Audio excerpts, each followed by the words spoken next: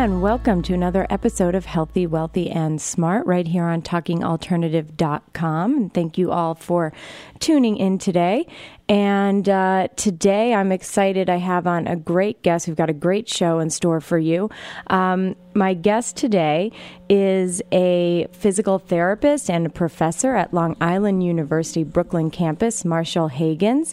And he has a really interesting background, is doing a lot of great research. So we're going to get into some of that, some of his research today because it's very extensive. But Marshall's first professional life was actually as a dancer.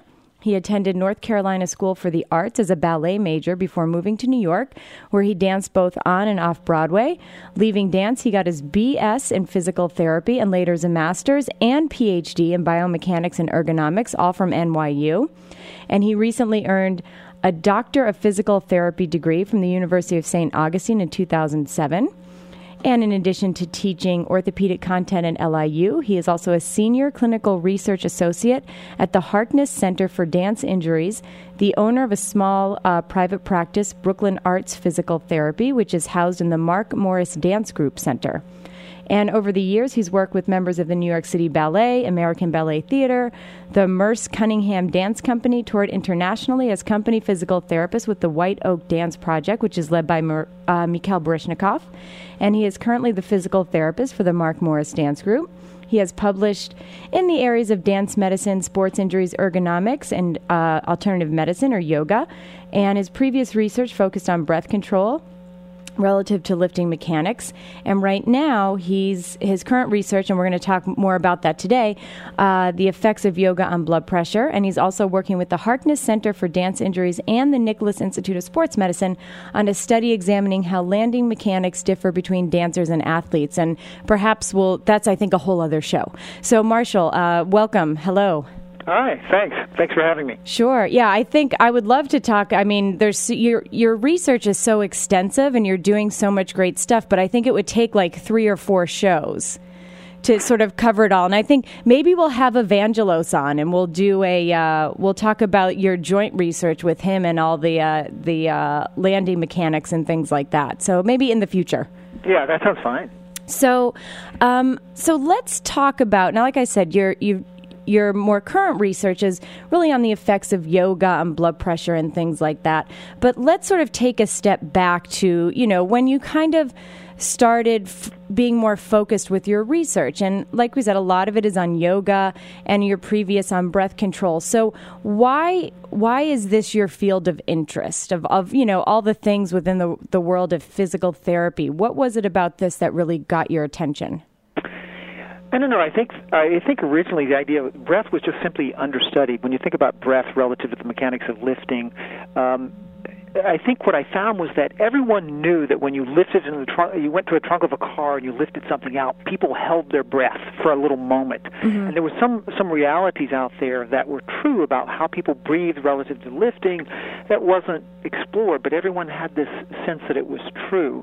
When I was going through the program, the ergonomics and biomechanics program, it was just, I'm not sure precisely why it stuck out to me, but I was intrigued by it.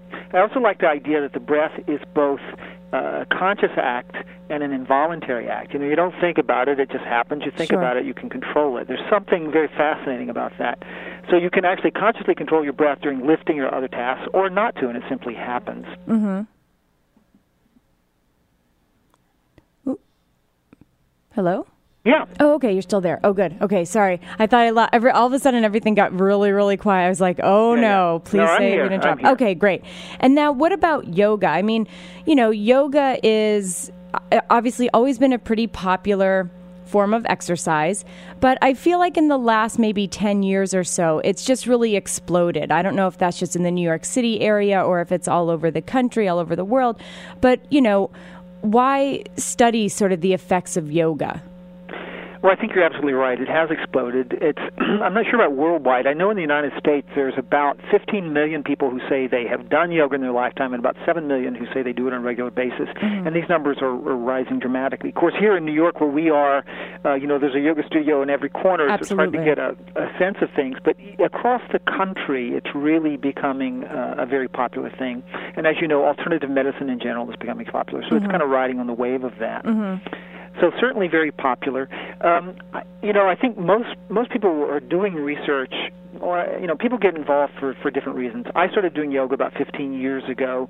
It was a way to get out of dance, something a little less competitive, but something physical. And I just enjoyed it and loved it, and then began to see the changes on my own body, and perhaps even more importantly, the changes in the way I viewed the world and the way I used my mind.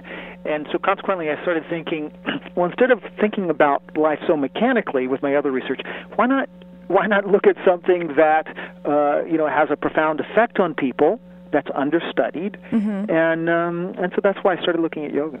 And let's sort of talk. We'll sort of start our yoga talk now, and it'll spill over, I'm sure, into the next segments. But let's start very basic. Okay, so let's start with the question: what is yoga? Because I know a lot of people. I have some people who think yoga is, it's just meditation. And other people think, well, it's just like the fancy sort of more tricky stuff, like standing on your head or doing these really crazy poses, which is kind of what you see displayed in the media, are people doing these crazy poses. And so I know I get patients who come in to see me who've been injured in a yoga class, you know? And so let's kind of take a step back and first talk about what is yoga. Well, the reality is there's no one governing body that's going to tell you, well, this is yoga and that's not yoga. It's an ancient tradition, a few thousand years old, primarily from India. It's a Hindu philosophy rather than a religion. It was popularized, really in the early part of the 20th century, late part of the 19th century, and sort of melded and blended to some degree with Swedish gymnastics and Danish gymnastics, believe it or not. And the popular form that we see practiced in America is much more physical. And the physical postures are hatha yoga. Okay. And so it's a little different animal than what it came out of. Originally, yoga was aimed really at the mind, mastery and control of the mind. It was probably aimed at, as one of the books, the Patanjali's Yoga Sutras say, to reduce the fluctuations of the mind. That was the point of yoga. So when you say, what is yoga?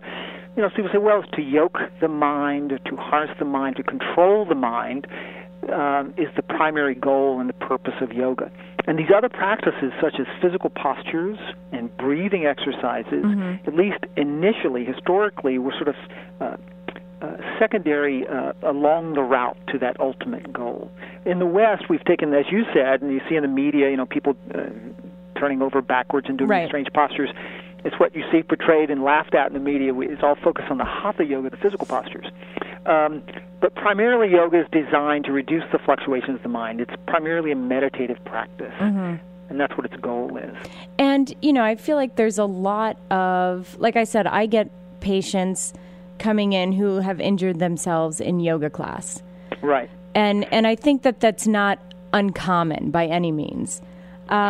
So as a physical therapist, I personally have done yoga here and there, but I'm not like a regular practicing yogi.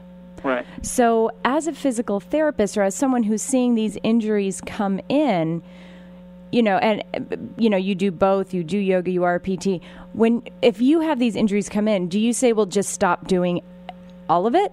Like what, because I know it's sort of like, well, yeah, it's a tough thing to see when your patients come in, and so how do you deal with that? Yeah, well, I guess I would handle it the way you would do anything. If someone come in and say, I was exercising, some generic vague term they may use. I was doing aerobic. I went to an aerobics exercise class and I got injured. What would your response be there? I think your response would be, well, precisely what were you doing? What's the frequency and duration? Were you a novice, and did you warm up? Did you, what's the credentials of your teacher? Was the class individualized to you? Was the teacher watching out for you and changing things? So I think the approach with yoga is no different than the approach the physical therapist would have with anyone, which is, well, let's have a conversation about this. Let's get some specifics. There's really no evidence that yoga hurts people any more at any higher rates of risk than anything else. There's been a lot of play in the media lately. There was William Broad did a book about yoga, and he's been doing the talk circuit about how dangerous yoga is. Right. And certainly, yoga can be dangerous. not unlike basketball or football. You want to compare it to football? Well, I can almost guarantee you it's less dangerous than football. Yeah. So I guess to really get to the heart of your question, as a physical therapist, when people come in, I want to know if they know which particular pose injured them, or was it more generic? I want to know, did they just start out?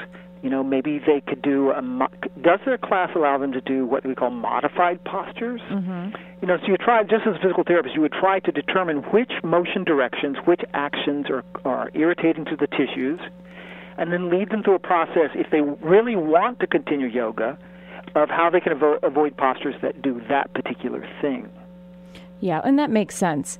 And, I think another thing that, I hear a lot from patients who have gone to yoga is, well, I'm watching what the teacher is doing, or I'm watching the person next to me, and they try and kind of compete or push themselves into these positions that maybe they just can't do yet. Yeah, you make a great point. I think, coming from the dancer background that I did, there's a lot of competition in the dance world, and actually making the perfect form, at least in many forms of dance, as I was in, like in ballet, getting the perfect form is important. You're striving for that. You're looking around the room. It's competitive. The first yoga class I went into, and I think this is one of the reasons I sort of fell in love with it, the teacher said, we are not here to compete with each other. We are not. Let that go. And to me, that was so wonderful, because then I could just be in my body, do things that I needed to do for me without the competition. So you're exactly right. I think one of the first things we need to do is be clear with our patients that it's not a competition, that everybody's on a continuum, and they really should not force. In fact, one of the principles of yoga is called ahimsa, which means do no harm. And so if you have people coming in who are studying yoga, you just mention ahimsa. If they know about it, they should not do harm to themselves or others. And doing harm to yourself is easy in yoga if you're not mindful. Yeah, absolutely. So, kind of telling your patients to sort of be more mindful of their poses, listen to their body, and get out of that sort of competition mindset. That's exactly right. Probably goes a long way for even injury prevention. So, I don't know if you've ever had patients come to you and say, I'm thinking about starting a yoga program. Do you ever get that? Do you ever get people coming to you? Oh, yes, absolutely. Say, I'm thinking of starting it. They haven't even done it yet. And you can sort of evaluate them and tell them, give them some guidance before they even start. Yeah, I think the guidance I typically give is that they should make sure they start with a beginning class. Make sure they go to the teacher and speak to the teacher before they start the class, and let them know, this is my first yoga class, or these are my first few yoga classes. If you see any difficulties I have, or that I need to modify postures, please, help me with that sort of thing. Right, so just making sure that you're up front when you go in, just to avoid any potential injury or any, just so that everyone is kind of on the same page. That's exactly right. Yeah. And there are different forms of yoga, so the selection of the kind of yoga you do may also be important. Iyengar yoga starts very slow. The postures are very precise. They put a great deal of emphasis on doing things correctly. So if you have someone who has, say, low back pain, or something like that, that might be a good kind of yoga to start. There are other forms of yoga that are more aggressive. You wouldn't want to go do a power yoga as your first thing. You may evolve up to that, but you wouldn't want to do that. Yeah, and I'd like to even talk a little bit more about the different types of yoga. We're going to take a quick break, but in the next section, I'd like to talk a little bit more about the different types and talk more about your research into yoga and what you have found as far as its effects on our body. So everybody stay tuned, and we'll be right back. Talking Alternative Radio, 24 hours a day.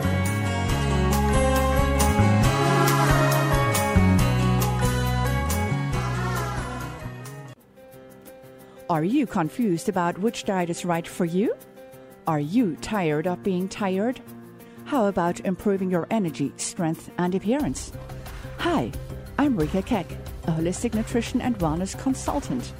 If you have answered yes to any of my questions, contact me now at nyintegratedhealth.com or at 646-285-8588. Initiate change and transform your life. Are you concerned about the future of your business or career? Would you like it all to just be better? Well, the way to do that is through better communication. And the best way to do that is training from the team at Improving Communications. This is Larry Sharp, host of the Ivory Tower Radio program and director at Improving Communications. Does your office need better leadership, customer service, sales, or maybe better writing or speaking skills? Could they be better at dealing with confrontation, conflicts, and touchy subjects? All are covered here at Improving Communications. If you're in the New York City area, stop by one of our public classes or get your human resources in touch with us. The website is improvingcommunications.com. That's improvingcommunications.com. Improve your professional environment. Be more effective. Be happier and make more money. Improving Communications. That's the answer. Hey, all you crazy listeners. Looking to boost your business? Why not advertise on Talking Alternative with very reasonable rates? Interested? Simply email at info@talkingalternative.com. Talking Alternative.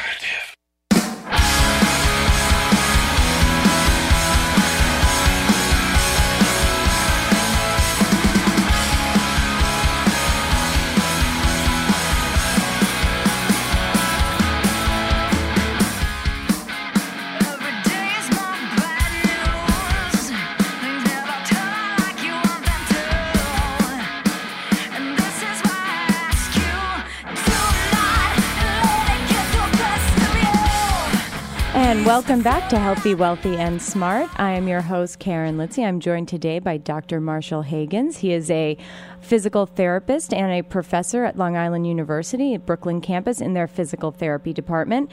And again, if anyone has any questions for myself or for Marshall, you can call in at 877-480-4120, toll free. So, you know, we sort of started our discussion on yoga in the last segment, and we kind of ended, and Marshall had said, you know, there's a lot of different types of yoga, and so how do you know which yoga may be right for you, or which may be, if you're just starting out, something a little bit on the easier side. So Marshall, you had mentioned Iyengar yoga would be something that might be a good thing to start out with. Yeah, that's right. But then there's like Bikram and Hatha yoga and Kundalini yoga and power yoga. And, depending on where you live, in New York, we obviously have all of that, like you said, one on every corner. But in other parts of the country, they probably don't have that luxury.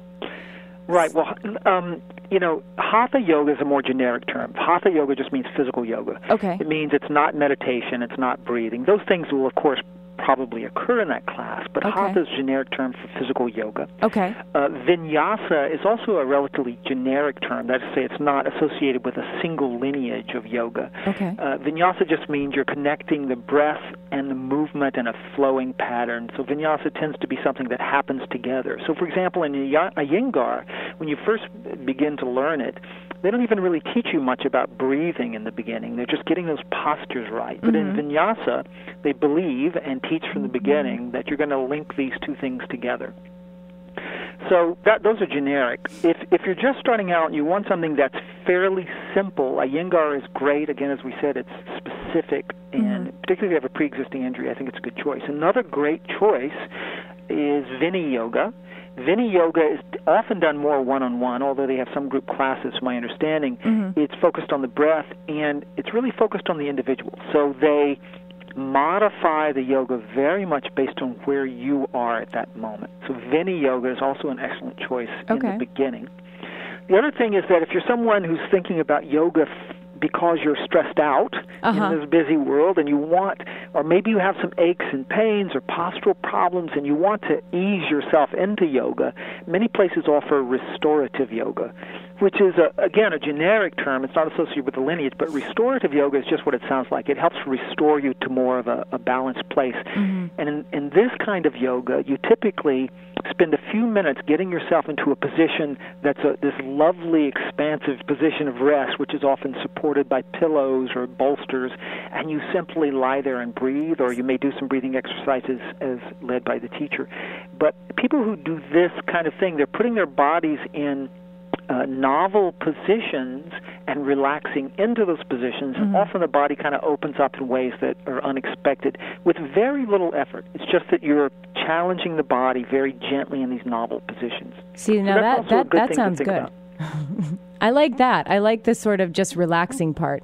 Right. Now, what about Kundalini yoga? I see a lot of that, up on like Facebook and in the press and things like that. So what is the difference between Kundalini yoga and some of these other yogas? First thing I like to say is I'm not particular, although I do research on yoga, I'm not a yoga expert. Yeah. So those who know so much more than me feel free to correct me on this. But my understanding, and I have taken some Kundalini classes, Kundalini is focused on the breath. So often in Kundalini what you'll do is you'll have a very prolonged posture, which may be moving or not, in which you're doing a breath exercise. It's often a very forceful exercise, like a and you'll be doing that for a minute or 2 minutes or 5 minutes. And so it really calls upon you for focus, your concentration, but also there are chemical things that begin to happen in the blood when you blow off that much carbon dioxide. Sure. You can get a little loopy, but it is, in fact, as they suggest, my experience was, it was very cleansing. You feel vitalized, very vitalized at the end of class. Okay. And now let's take this and kind of roll it into the research that you're doing. Like you said, your primary current research is kind of on the effects of yoga on blood pressure. So what have you found? And how is your research set up? And what is it you're hoping to achieve with the research? Well, actually, blood pressure is probably the single most commonly studied thing relative to yoga. It's been studied in lots of different studies. The problem, and the reason I did my studies and hope to do more studies, is that most of these studies were not very well done. That is to say, they had small sample sizes. They did not have a control group to really compare anything to. They didn't randomize the people.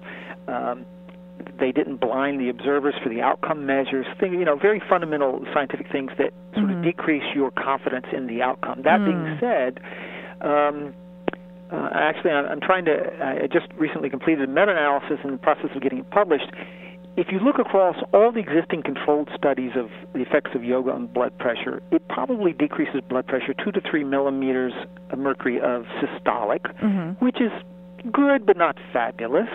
However, if you take out the studies that use all three of the primary practices of yoga, which is breath control, meditation, and the physical postures, this study that I did is suggesting that then you're getting around 7 to 9 millimeters of systolic reduction. So there are a lot of existing studies. Almost all of them are positive in suggesting that the methodology is poor. When you select the ones that have the three primary practices of yoga all in the intervention, however, the effect of yoga is pretty good on blood pressure. And, is this research geared so if someone, let's say, suffers from high blood pressure, that yoga may be a good exercise for them, a good alternative for them as far as their exercise is concerned, instead of a cardiovascular exercise, or instead of, do you know what I mean? Or is it in addition to? I think I do. I mean, I did a study, actually, one of the studies I did, got a lot of play for a short period of time there, was we compared, if you did a type of yoga called Ashtanga, and we measured the oxygen that was used during that, and we compared it to walking on a treadmill. What we found was, for this beginning level Ashtanga class, you didn't use a lot of oxygen. You used about like if you were walking at 4 miles per hour on the treadmill. So most yoga classes, and this is my personal belief, I think this class we studied is pretty much like most yoga classes, you're not really getting into the aerobic range. So you're not training the aerobic system cardiovascularly. So that's probably not the mechanism that yoga uses to lower blood pressure. So if you're comparing the two, certainly aerobic exercise is a good thing to do. If you want to do aerobic exercise to lower your blood pressure, it's a fine thing to do. However, yoga is probably going to give you the equivalent amount of blood pressure reduction, but without having to really exert yourself in that particular way. You still have to exert yourself, but not in that particular breathy, sweaty kind of way. Right. So, this may be, and in your study, what sort of poses were they doing? Like, would someone who, let's say, maybe they can't walk on the treadmill, maybe they have some sort of a pain or an ailment where they can't get that exercise in that way, would they be able to use yoga as an alternative, depending on what type of poses they were doing? Do you know what I mean? Yeah, I think so. I think, like we were mentioning earlier, if the poses were modified to prevent pain, which should always be done, there's probably a whole world of poses that even a person who has back pain can do and still benefit from. Remember, we don't really understand the mechanisms by which yoga reduces blood pressure. And also remember the autonomic nervous system, which is in charge of your heart rate and how strong it's contracting, the frequency contracting, and also the diameter of the vessels, which is all involved in your blood pressure, is probably the effects on the autonomic nervous system is probably the way that yoga changes things. So it may be that even if you do a select handful of poses, but approach it in the right way, using breath, having some meditation component, and this in itself will probably lower your blood pressure without having to venture into those areas that really hurt you. Right. Yeah. No, that makes perfect sense. And, is this also something that maybe one can do? I don't want to say in play. I mean, if you need to take medication for blood pressure, you need to take medication for your blood pressure. But can this be something that can be incorporated to perhaps maybe not take such a high dosage or something? And that's obviously exactly right. No, that's exactly right. I mean, it kind of depends on, the way this current staging is done. Like if you're above 139, it becomes much more serious. But if you're in that, what they are now terming pre-hypertension, where your systolic is up to 139, then certainly lifestyle changes. This is in the science world, in the cardiology world, this is called the lifestyle change, equivalent to, for example, reducing salt in your diet, doing exercise, or doing yoga. These are legitimate things you can try in the beginning before you have to take drugs, that I think most doctors would say, yeah, go for it. If you're pre-hypertensive, try those lifestyle changes first so you don't have to be on medication. Right. On the other hand, if your systolic is 160, very few doctors would say to you, you can do without the drugs. We're probably going to put you on drugs, and then what may happen, as you suggest, if you start the yoga, they can reduce your drug dosage. Right, right. And in some, blood pressure is very individualized. I've had some people in my study who reduced their blood pressure 20 or 30 points. Whoa. And those people can get off drugs. I mean, when you say that yoga reduces blood pressure by 5 millimeters or 10 or whatever, that's an average across people, and it's highly variable across people. So some people, if they do yoga, might, in fact, be able to get off drugs, even if it's very high. Wow, that's awesome. And just so that people listening who maybe aren't in the medical field, when we talk about systolic blood pressure, that's the number on the top. That's the number on the top. Just so that people know, that's the number on the top. That's right. There's systolic. I mean, everybody's familiar, the ideal blood pressure is 120/80. That top number represents the pressure in your vessels when the heart is squeezing out the blood. And the bottom number represents the pressure in your vessels when the heart is relaxing and it's and not pushing against the vessels. So that's systolic and diastolic. Yeah. Just so that people know, as we're kind of going through this, what we're talking about here. And on that, we're going to take a quick break, and we're going to continue this after these messages. So everybody, stay tuned. We'll be right back.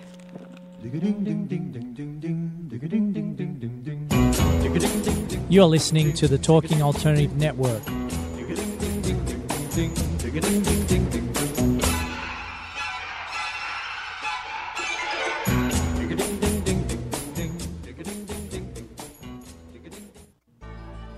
Are you suffering from aches and pains?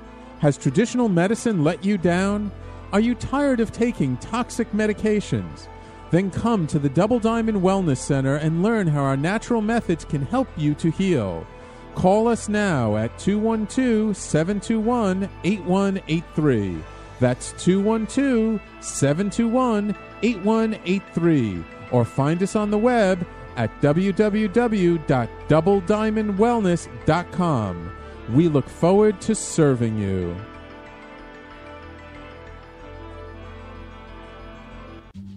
Hi, I'm Austin Marola. And I'm Sloan Wainwright. We're the hosts of the new Thursday morning show, The Music Power Hour. At 11 a.m. We're going to have fun. And shine the light on all aspects of music. And its limitless healing possibilities. We're going to invite artists to share their songs and play live. We'll be listening and talking about great music from yesterday to today. So you're invited to share in our musical conversation. Your ears will be delighted with the sound of music. And our voices. Join Austin and Sloan live Thursdays at 11 a.m. on TalkingAlternative.com.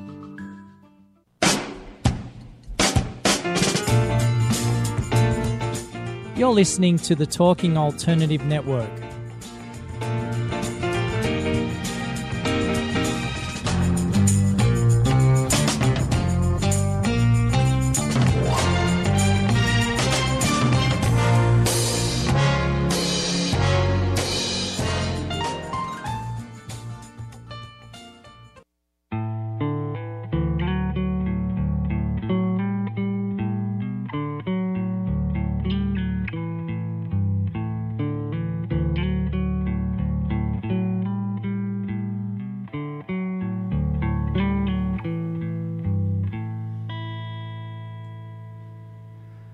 There was a firefly. And welcome back to Healthy, Wealthy, and Smart. I'm your host, Karen Litzy. I'm joined today by Dr. Marshall Hagins. He is a physical therapist, researcher, and professor at Long Island University Brooklyn campus in their physical therapy department. And again, if anyone has any questions, you can call in toll-free at 877-480-4120. And we're talking about a lot of his primary current research, which is focusing on the effects of yoga on blood pressure. So, Marshall, was there anything in the time that you were doing your research that surprised you, or that you found something maybe you weren't expecting to find?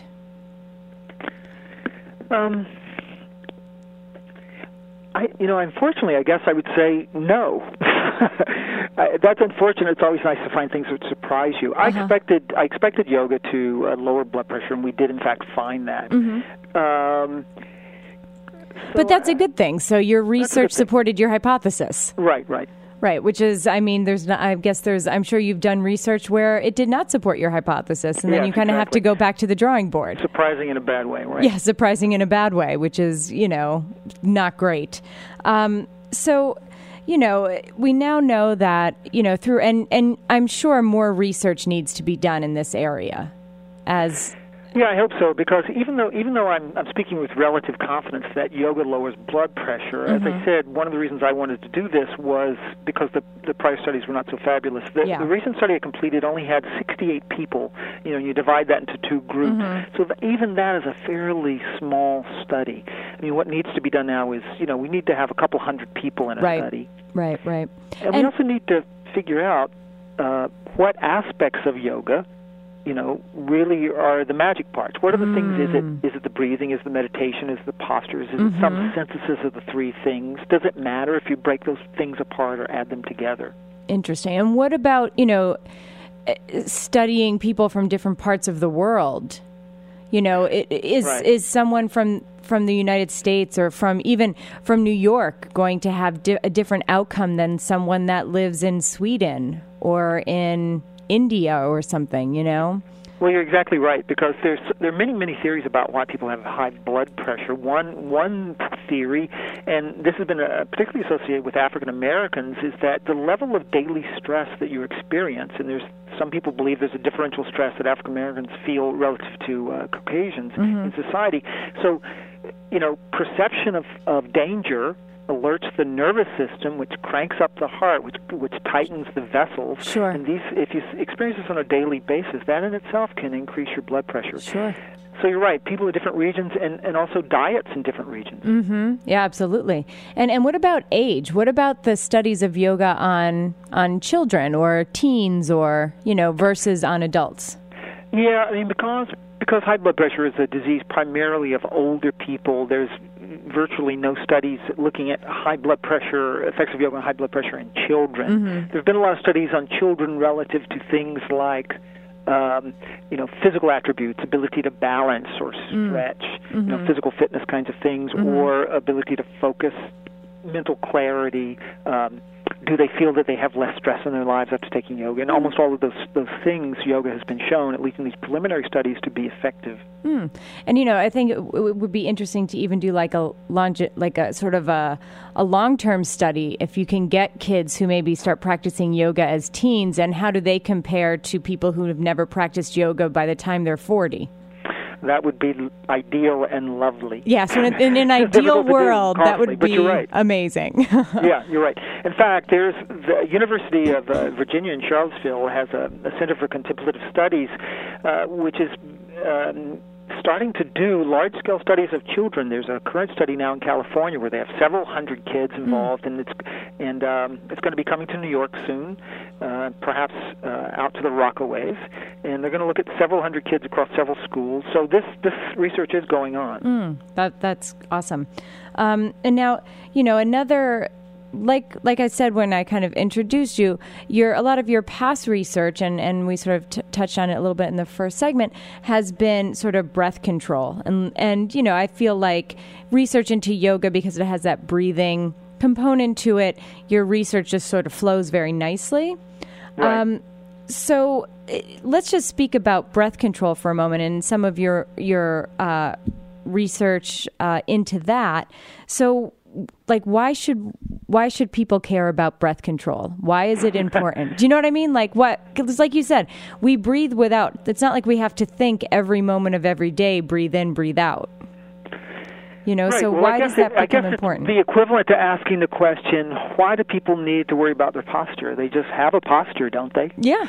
So I guess the question is, if your breathing is full and balanced and good throughout your body, and it's providing you with enough oxygen, and it uses all of the parts of your lungs, and it is responsive to situational demands, then you probably don't need to think about your breathing. Mm-hmm. Yeah. But very few of us fall into that in the same way with posture. Right. It's like, well, how many of us need to think about our posture? Almost all of us. Yeah. Unless we're doing something on a regular basis for pleasure or intent, that kind of keeps us on a better basis. So I guess I see breath control in a couple different ways. One is a yogic practice where you're doing specific kinds of breathing. It can provide you with a mental focus, clarity. It can increase your energy, your sort of psychic energy, and increase your resilience. If you may have noticed that whenever you get reactive to something, if something upsets you, whether you're crying or laughing or simply watching a scary movie, the very first thing that gets affected is your breathing. And there is this idea that the mind is sort of traveling on the river of the breath constantly.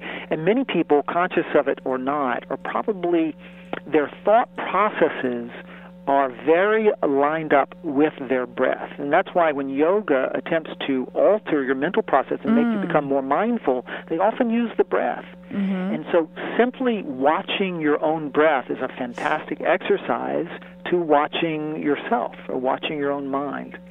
So from that perspective, I think just as a philosophy and practice in yoga at least, I think that's why it has a bunch of richness and benefits to it. And the other part of my research, which had to do with, it was really just simply biomechanical. It had to do with how do people breathe when they lift objects and that sort of thing. It's much more, has no philosophy. It's not quite as deep.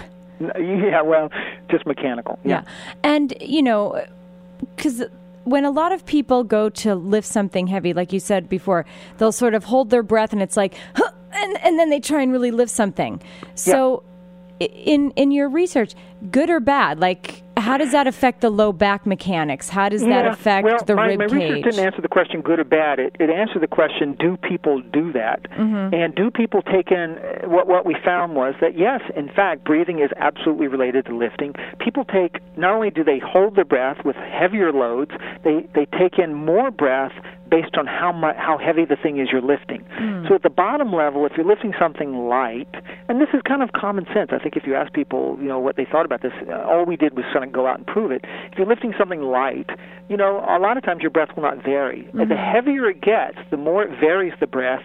And when something starts to get really heavy, you take in more air, you inspire, and then lift it. And when it gets really heavy, you take in air and close your glottis, and provide this rigid intra-abdominal pressure bubble that you operate around. Is it good or bad? I would say that most PTs, a lot of PTs listen to the show. We know that a Valsalva, where you take in air, close the glottis, and squeeze down, is not a great thing. Right. But honestly, it's only a bad thing if you prolong it. Because what you're doing is you're increasing thoracic pressure, you're closing down the venous cava, and so blood can't get to the heart, blood can't get, therefore, out of the heart. So people faint. There are these famous episodes of people lifting heavy weights and fainting and the bar coming down on them.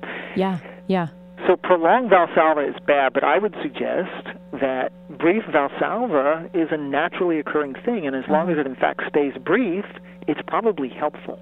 Now, a couple of months ago, I went out to Portland for a continuing education course with Paul Hodges and Lorimer Mosley, and I feel like there were parts of Paul Hodges' presentations, and I don't know, you may know this better than I do, but that he was also kind of looking at breath control with different movements and how it affects sort of biomechanically what's going on, and sort of motor control wise, what's going on, especially in people with back injuries or back pain. Yeah, absolutely. And, he's a friend of mine. He's come here to LIU and given talks for us and stayed with me. He's a great guy, and he's absolutely, as you know, and most of your listeners who are physical therapists will know, he's one of the great researchers who looked at initially the transverse abdominis and how this whole thing is happening. Right. Now we're looking at not only a diaphragm, but we're also looking at pelvis floor, and so it's really expanded. But yes, you're absolutely right. Yeah, the course that we were at out in Portland was for sort of the women's health section, so it was supposed to be like pelvic floor kind of stuff. I think at points it sort of veered from that. Right. But, I just thought that really looking at that intra-abdominal pressure and how that can, how it can affect, the rib cage or the rings, however you want to call it, and low back was very interesting and not something that I think I thought a whole lot about. Even I think the prevailing thought now is, you see, basically the abdominal, it's a contained thing. At the bottom you have the pelvic floor, at the top the diaphragm, and around the sides, initially the transverse abdominis, then the obliques, etc. And so clearly, if you try to pressurize that, and any one of those walls is deficient in any way, not only can you not pressurize it, but you might hurt yourself. Right. So you have people who have pelvic floor weakness who try to do a Valsalva, and what they do is they distend their pelvic floor through their pelvis. It's no good. Yeah. Or they have hernias in their abdominal wall and that sort of thing. That's right. Yeah. Yeah. So not to kind of veer off of what you were doing with your research, but, I just thought that was an interesting tie-in and kind of a good way. And the way that you just explained that whole, abdominal cavity was great. And I think it's a good way as a physical therapist, if someone is coming to see you and maybe they have deficiencies in any one of these areas, it's something that maybe we can focus on treating in order to help with some of their maybe painful conditions, whether it be pelvic floor, or low back.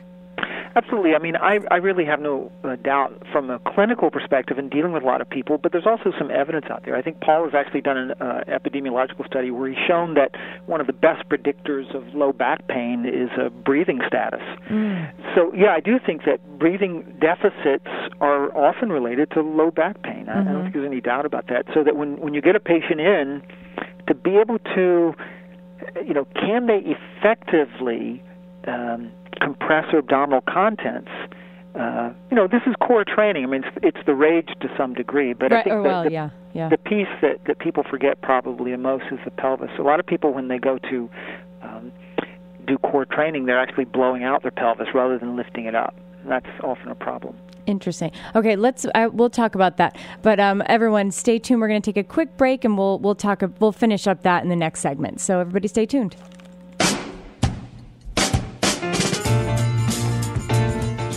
You're listening to the Talking Alternative Network.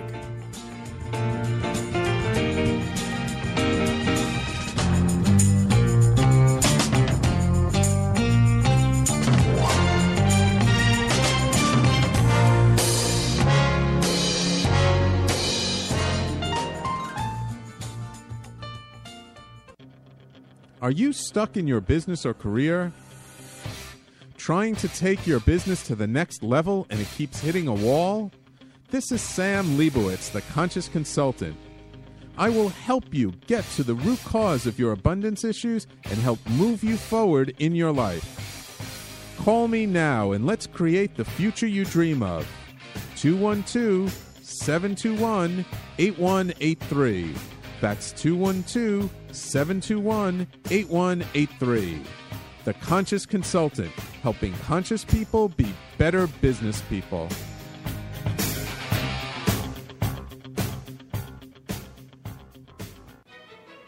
Have you ever considered consulting a roadmap when you feel you need help getting to your destination? When the normal path seems blocked, a little help can come in handy when choosing an alternate route. Your natal chart is a map of your potentials. It addresses relationships, finance, business, health, and above all, creativity. Current planetary cycles can either support or challenge your objectives. I'm Montgomery Taylor. If you would like to explore the help of a private astrological reading, please contact me at monty@montytaylor.com. That's Monty, M-O-N-T-Y, @montytaylor.com.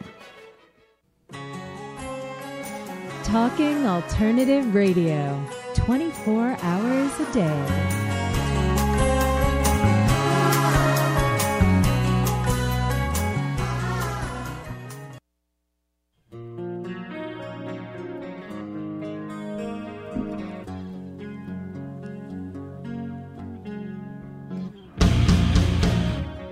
And welcome back to Healthy, Wealthy, and Smart. I'm your host, Karen Litzy, joined today by Dr. Marshall Hagins. He's a physical therapist and professor at LIU Brooklyn campus here in New York City.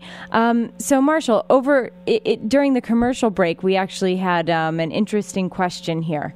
And that is it sort of the chicken or the egg thing? If someone comes in and they're having, let's just say, low back pain or pelvis pain, something like that.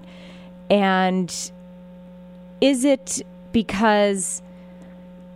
So I guess the question was, does poor breath control contribute to the pain, or does the pain contribute to poor breath control? And from a clinical standpoint, from a physical therapy standpoint, how do you get to that? How do you sort of go at that patient? Yeah, that's a great question. I don't know. It's the same question when someone comes in with a shoulder pattern that you know is dysfunctional and they're in pain. Well, did they get the pain and then they started moving differently, or did they move differently and then the pain started? It's the same question. And from a clinical perspective, I'm not sure that it matters too much, because what you're gonna do is treat the tissue that's damaged in some way with modalities, whatever you need to do. But you're basically going to be doing motor control retraining. You're trying to change the pattern, and most of us cross our fingers and hope that once the patient is moving efficiently or better, however you want to define that the pain will go away over time. It's a good question. I guess in my gut, I would say most of the time, actually, I don't even know. When I really think about it, does breath control precede low back pain? I suppose it could in some cases, but many people, I think, in fact, do minor strains to their back, and that leads them to not breathe well or to move poorly. I guess my gut would be that. Yeah. So that, because you have this pain, you're altering your movement patterns. You may be altering your postures. If you have those altered movement patterns or postures, perhaps you're not using your diaphragm efficiently. Like you said before, perhaps, and you've been training your core, quote unquote, on your own and sort of blowing through your pelvic floor. Right. Because people forget that they have a pelvic floor. Not that they forget, they don't know. They don't know. They don't feel it. And also you get people nowadays, core is such a big thing, and everybody's teaching it. I mean, I've had several patients that come in, and they're doing core work. A lot of it. And in fact, it's those global muscles, the rectus abdominis, and they have no local muscles, and that's the problem. Right. So it's sort of, training so much with, I'm just going to say, for example, crunches or oblique type crunches versus really doing some finite control of that transverse abdominis muscle, of really learning how to control your pelvic floor muscles. And I've had guests on here talking about how to strengthen your pelvic floor up the wazoo, I think. But, I think that when people talk about core, they just think about the muscle, the six-pack. Right. Sort of the muscle that you can see, and forgetting about those underlying muscles that are really doing a lot of work. Right. I think the thing is also, although most of us over the last 15 years have been in physical therapy have jumped on the bandwagon of the transverse abdominis, and I do think it's legitimate and appropriate, but even some of the, the Australian researchers who sort of pushed that in the beginning are having a more nuanced view of this and thinking and speaking about, including Paul Hodges in a more nuanced way, where he talks about appropriate levels of coordination. It's been, even though I believe from a clinical standpoint and from the research that, firing the transverse first is for the most part the right thing to do, they've been hard-pressed to show that style of training actually prevents low back pain or rehabs people faster than other kinds of training.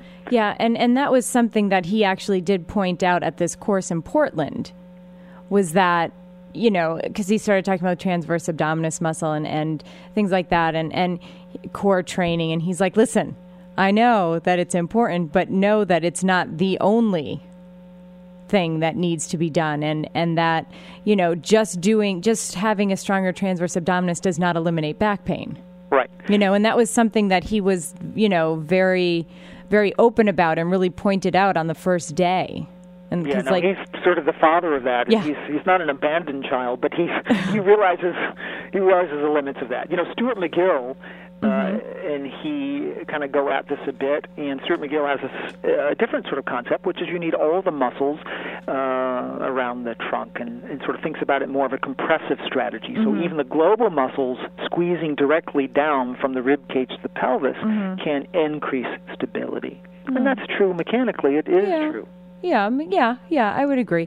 Now, not to get off on a tangent, because we only have a couple of minutes here, but the research that Stuart McGill does on these subjects, are these in cadaver studies, or is he doing sort of real live people studies? Or, no, you're right. I haven't cadavers. looked at that literature in the last, say, 5 years. Before that, I was fairly up on it. But prior to that, most of these were modeling studies. He had like a very sophisticated computerized model that he was running this on. Yeah, that's what I thought.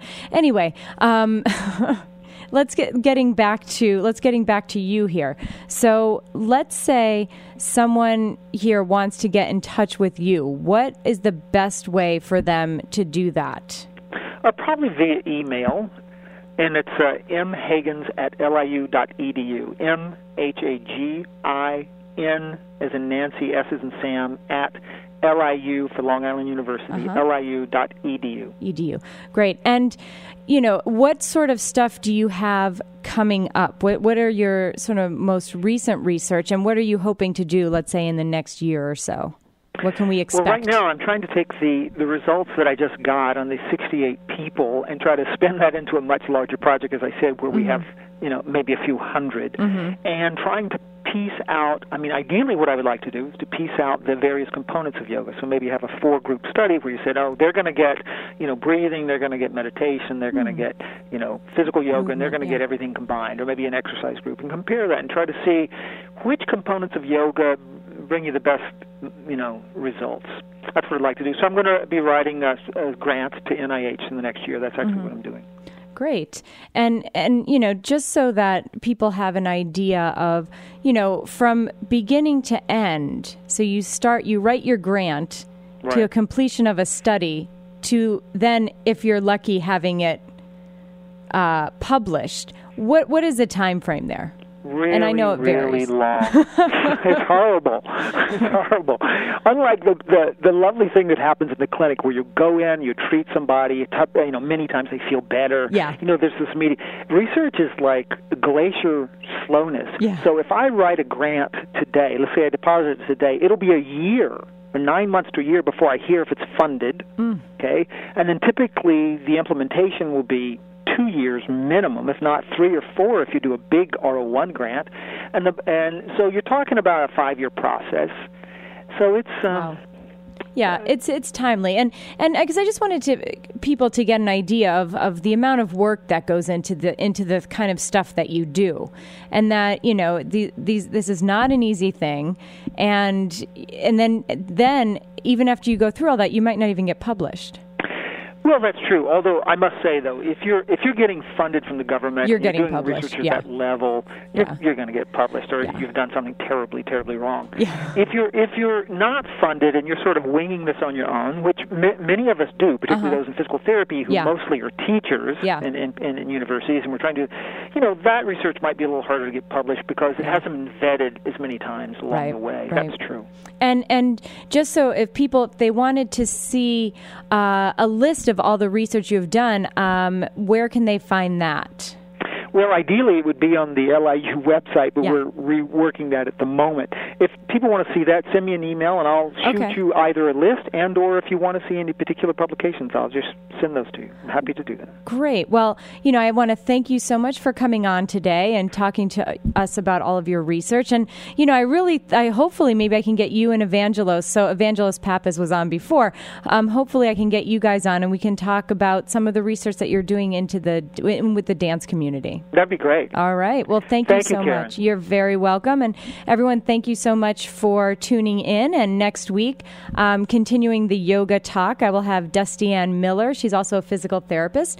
And she is doing she does yoga for sort of pelvic floor and pelvic health, mainly for women. So be sure to tune into that. And in the meantime, everybody stay healthy, wealthy, and smart.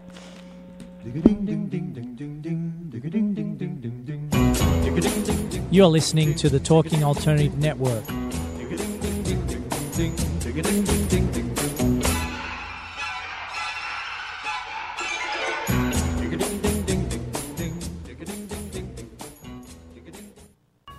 Hi, I'm Dana. And I'm Don. We are certified mediators, and I am a family and couples licensed therapist and author of Please Don't Buy Me Ice Cream. Our show, New Beginnings, is about helping you and your family recover financially and emotionally and start the beginning of your life. We'll answer your questions on divorce, family court, co-parenting, personal development, new relationships, blending families, and more. Dana and I will bring you to a place of empowerment and belief that even though marriages may end, families are forever. Join us every Monday starting September 10th at 10 a.m. on TalkingAlternative.com.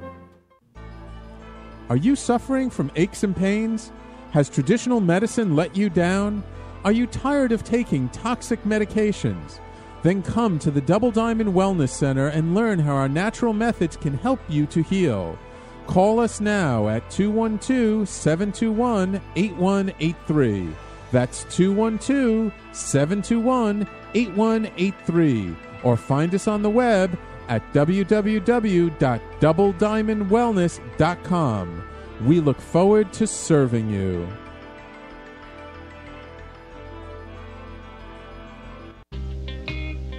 You're listening to the Talking Alternative Network at www.talkingalternative.com. Now, broadcasting 24 hours a day. Talking Alternative. This is Tony Martignetti, the aptly named host of Tony Martignetti Nonprofit Radio. Big nonprofit ideas for the other 95%. Technology, fundraising, compliance, social media. Small and medium nonprofits have needs in all these areas. My guests are expert in all these areas and more. Tony Martignetti Nonprofit Radio. Fridays, 1 to 2 Eastern on Talking Alternative Broadcasting. Are you fed up with talking points rhetoric? Everywhere you turn, it's left or right spin, ideology, no reality. In fact, it's ideology over intellect. No more. It's time for the truth. Join me, Larry Sharp, a.k.a. The Neo Sage, Tuesday nights, 9 to 11 Eastern, for the Ivory Tower radio program. In the Ivory Tower, we'll discuss what's important to you, society, politics, business, and family. It's provocative talk for the realist and the skeptic who want to know what's really going on, what does it mean, and what can be done about it. So gain special access to the Ivory Tower and listen to me, Larry Sharp, your Neo Sage, Tuesday nights, 9 to 11 New York time. Go to ivorytowerradio.com for details. That's ivorytowerradio.com. The Ivory Tower is a great place to visit for both entertainment and education. Listen in, Tuesday nights, 9 to 11. It will make you smarter. TalkingAlternative.com